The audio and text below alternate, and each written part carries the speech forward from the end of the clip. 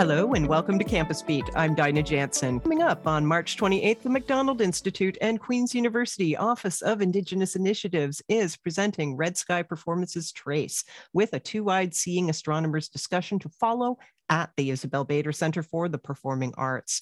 Joining us once again in the virtual studio to talk about this event is Dr. Mark Richardson, Education and Outreach Officer at the Arthur B. Macdonald Canadian Astroparticle Physics Research Institute, or the Macdonald Institute.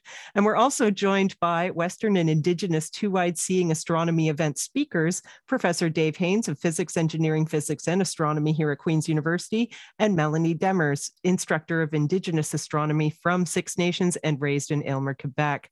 Welcome, everybody. Now, let's start our chat and learn more about the two-eyed seeing astronomy discussion with Dave Haynes and Melanie Demers that will follow Red Sky Performances Trace that evening. Now, I understand that Elder Dr. Albert Marshall, a leading environmental voice from the Unamaki Mi'kmaq Nation near Cape Breton, said that on the theme of two-eyed seeing, that it is to see from one eye with the best in the Indigenous ways of knowing, and from the other eye with the best in Western ways of knowing, and learning to use both these eyes together for the benefit of all. Starting with you, Melanie, how will your discussion contribute to a fuller understanding of the universe?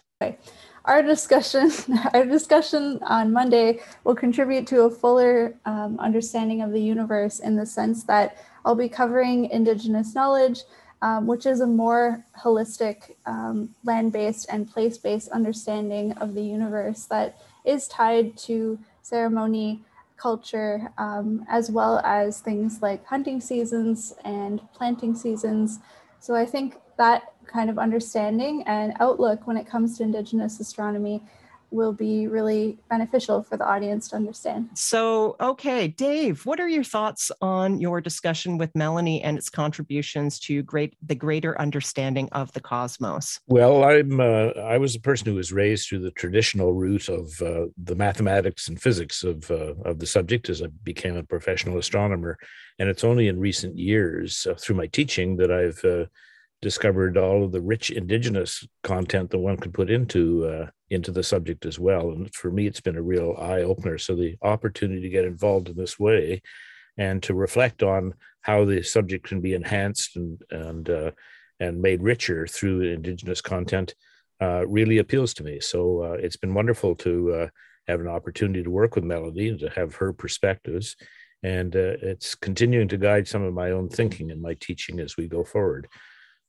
Putting it in the context of the dance we're going to see, I think, is going to be wonderful. And I think it'll be a very, very multi-dimensional sort of approach to it that we're all going to benefit from. So I'm quite excited about it. Amazing. Now, can you tell us a little bit more about what Indigenous astronomy is as a practice? Yeah, so Indigenous astronomy, I think, would have different definitions depending on who you talk to across Canada.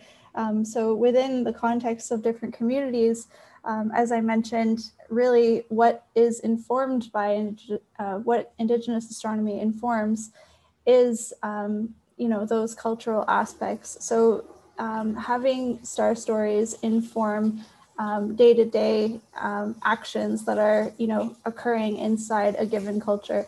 I'm wondering if maybe I can, sorry, do you want me to move, maybe? Okay. So Indigenous astronomy really informs different aspects of actions that are taken in the day-to-day lives of Indigenous communities in Canada. And I think that there's tremendous diversity when we're talking about what Indigenous astronomy really means. And my perspective is based on the Haudenosaunee learnings that I had the opportunity to experience in my former work as a former Indigenous astronomy professor at Six Nations Polytechnic, where the Haudenosaunee perspective is, what I was able to learn more about. So that's what I'd like to share more of, is the Haudenosaunee astronomy perspective at this event.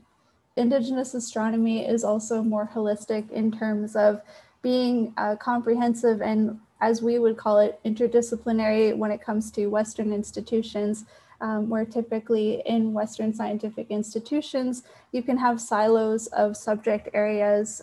For instance, you can have botany, biology, astronomy, whereas when you're talking to an Indigenous astronomer, they'll be able to speak to a lot of those areas as they are intertwined together. So when we're talking about, star stories affecting planting cycles, one person would have that context and know, okay, with this certain constellation, now it's time for me to plant corn, for instance. So there are cycles in the sky that really inform planting cycles, for instance, where we would see those in Western institutions as separate. Indigenous astronomers inherently consider them together.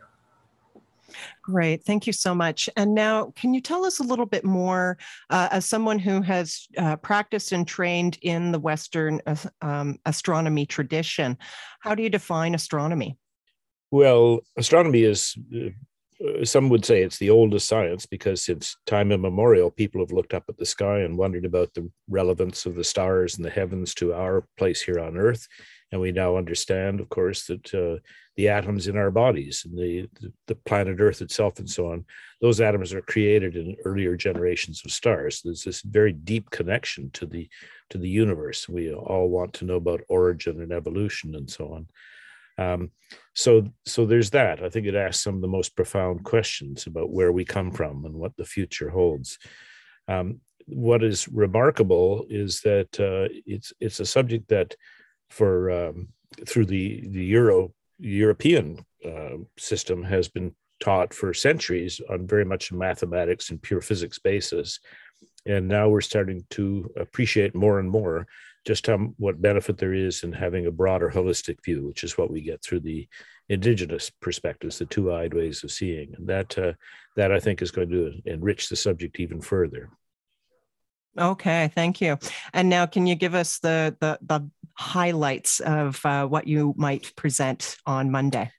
Well, we're going to have a very quick summary of how the universe reached its present state from the Big Bang 13.8 billion years ago. And that will be just a very, very quick overview of a very complex subject, of course. We'll talk about how the atoms in our bodies, the calcium in your bones and so on, how those were created in stars and how we now understand that perspective. And we're going to talk again a little bit about just how profoundly mathematics has helped us understand the subject. But there's more to it than just that, as I say. It's the two-eyed seeing is a way of appreciating more holistically the broader environment, the human context, and how it all must be seen as part of a whole. We have to think of not just astronomy in its silo or physics in its silo, but a much broader view of science in general and the human aspect of the subject too. So we'll be talking about those sorts of things. So what aspects of your presentation that you're going to be making, Melanie, excite you most? Can you give us some hints about what you might actually talk about on Monday without, giving it all away? Yeah, definitely. So I'm really excited to bring in the Ungwehoi language aspect. So being able to talk about how, in my case, Ganyangeha words really influenced my understanding of being a Mohawk woman, first and foremost. That was something that really got me down this path of, learning the Mohawk language, learning how that connects to astronomy, and having conversations with my Mohawk teacher at the time in order to inform my understanding of the world around me. And part of that was celestial bodies. So I'm really excited to share that with an audience, because I think when we're talking about languages that are endangered or dying out, it's really important to just be able to revitalize those. And when we're talking about an understanding of the sky, the Ganyangeha or Mohawk language really does, it really influences that understanding. So that's one thing I'm really excited about. The other is I'll be talking about 2 Haudenosaunee star stories and how those star stories relate to creation, as well as principles, and how those stories can be interpreted in order to influence us in our day-to-day lives. So stay tuned for those. Wow. Okay. I really like how you talked about the difference or just the difference between the holistic and the siloed approaches to astronomy. I wonder if you can direct our listeners, especially non-specialists out there, to any particular literature you'd recommend where we could learn more about Indigenous astronomy or science. Yeah, for sure. In the course that I taught, we recommended that our students follow the Native Science by Kayete textbook. So in order to inform those lectures and really understand, the diverse, interdisciplinary, interconnected nature of Indigenous astronomy, that's a really good book to follow. And it also covers different areas like biology and plant life and how all of those elements work together to inform our understanding. So that's a really good book for any student, I think, to read.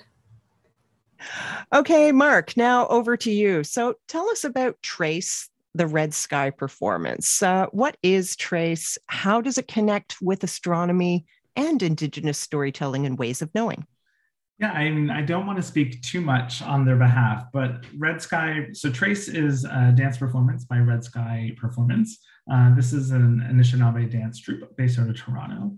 And TRACE is one of their more recent performances that they are touring with over the last couple of years. And in particular, TRACE is a dance kind of interpretation of a number of Anishinaabe sky and star stories. So touching on a glimpse of their origin and their future evolution. And so TRACE is going to be a fantastic opportunity to see this dance that embodies the same ideas we're hearing from Melanie and from Dave, in that, these ideas of creation, of origin, of the earliest kind of moments of the universe and where it's going in the future. Okay, so now, Mark, what inspired this collaboration between the Macdonald Institute and the Office of Indigenous Initiatives? And how did your teams ultimately work together with the Isabel to build this great event?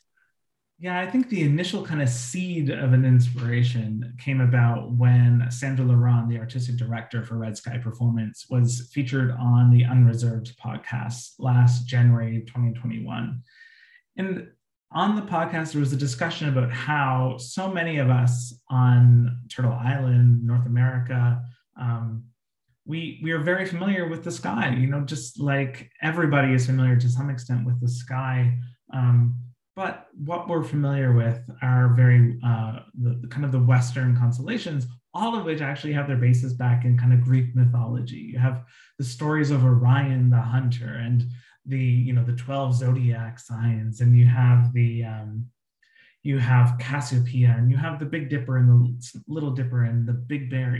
All these stories that I think many of us know. And if you go to a planetarium, you're going to hear about those stories, but they're all kind of founded in much more of a kind of the Western colonial settler kind of mythos. And why is that when the culture of people that have been here on Turtle Island way before settlers came have their own stories about the sky, their own stories about the constellations? And so kind of this initial seed was like, why do we not know those stories? We are here on the lands where those stories came about. And there should be an opportunity to elevate those stories and try to get to hear try to hear those stories. So that was the initial idea from this Red Sky, featuring of Red Sky Performance's TRACE being discussed on Unreserved. And we thought this would be just a fantastic type of event to kind of bring in these two different kind of perspectives, both kind of the more Western stories as well as Indigenous stories. And indeed, in looking at some of the Indigenous kind of training and learning that I've been doing, we came across Elder Albert Marshall, his framework of two-eyed seeing, of bringing in kind of the best of those two perspectives. And so with that in mind, we reached out from the Institute to the Office of Indigenous Initiatives, kind of telling them about this original idea and thinking about what could a final event like this look like. And so from there, we started planning this event, and of course, we reached out to Red Sky Performance right away to see whether or not they would want to be incorporated into this event, and they were still touring Trace, and so they jumped at the opportunity. And so it was a matter of getting people to speak from all the different, from the two different sides of this kind of two-eyed seeing, as well as featuring other kind of ways of interpreting these stories, these sky stories. And so Trace just is such a natural fit as well. And then of course, mixing with the Isabel as a fantastic venue, beautiful location on the lake. They're always so great to incorporate or to elevate Indigenous stories as well. They often have a lot of different Indigenous programming there. And so all together, these different pieces started working together. And now we have this, culmination, this fantastic event that's going to be there on Monday. All right. Thank you, Mark. So break down the logistics for us. Can you tell people where they can find more information, how to get the tickets? Where can we learn more? Yeah. So of course, so the best place to find more information and to get your tickets is on the Isabel's own website. So if everybody goes to queensu.ca/theisabel, THEISABEL, then right at the top, it says featured performances. And the very first link is to the Trace event. It says Red Sky Performance presents Trace, with the two-eyed seeing discussion to follow. So if you click there, if listeners click there, they can find out more information, they can access their tickets. And yeah, they'll find out all the kind of necessary information they need for enjoying the event on Monday. Wonderful. Anything else to add before we close today, Mark? Two things I would say, so two things I would say. First, we recognize this is still a bit of a difficult time for many to still come together. So there was a little disclaimer at the bottom that, there's still requirements set in place by Queens about vaccinations and masking, which will be required. And also if there's any kind of barriers to anybody being able to participate live and come out, there could be other ways to participate. So people can email outreach@mcdonaldinstitute.ca if they want to inquire about other ways to participate. Further, I really just do hope that people do have the opportunity to come. I think this is, certainly one of the first performances I'm going to get to see in the last 2 years. And I think through there, it's going to be very educational and entertaining. I'm looking forward. I'm going to have a blast on kind of the educational resources that you asked Melanie about. We will also have members of the Kingston Library present with their own resources that people would be able to check out even right there on the night. And so to continue their learning beyond the event. And so I think it's just going to be a great opportunity for our community, and I hope people can turn out.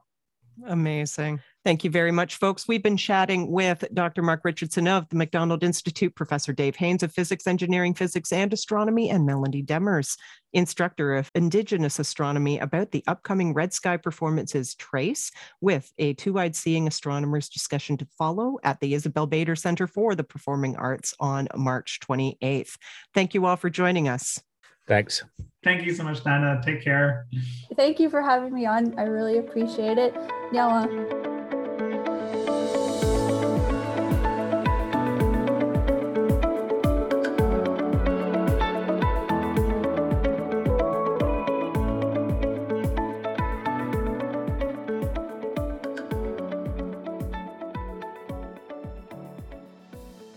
Thank you for listening to this podcast produced at CFRC 101.9 FM at Queen's University, situated on the traditional territory of the Anishinaabe and Haudenosaunee peoples, and brought to you by the generous support of the Faculty of Engineering and Applied Science.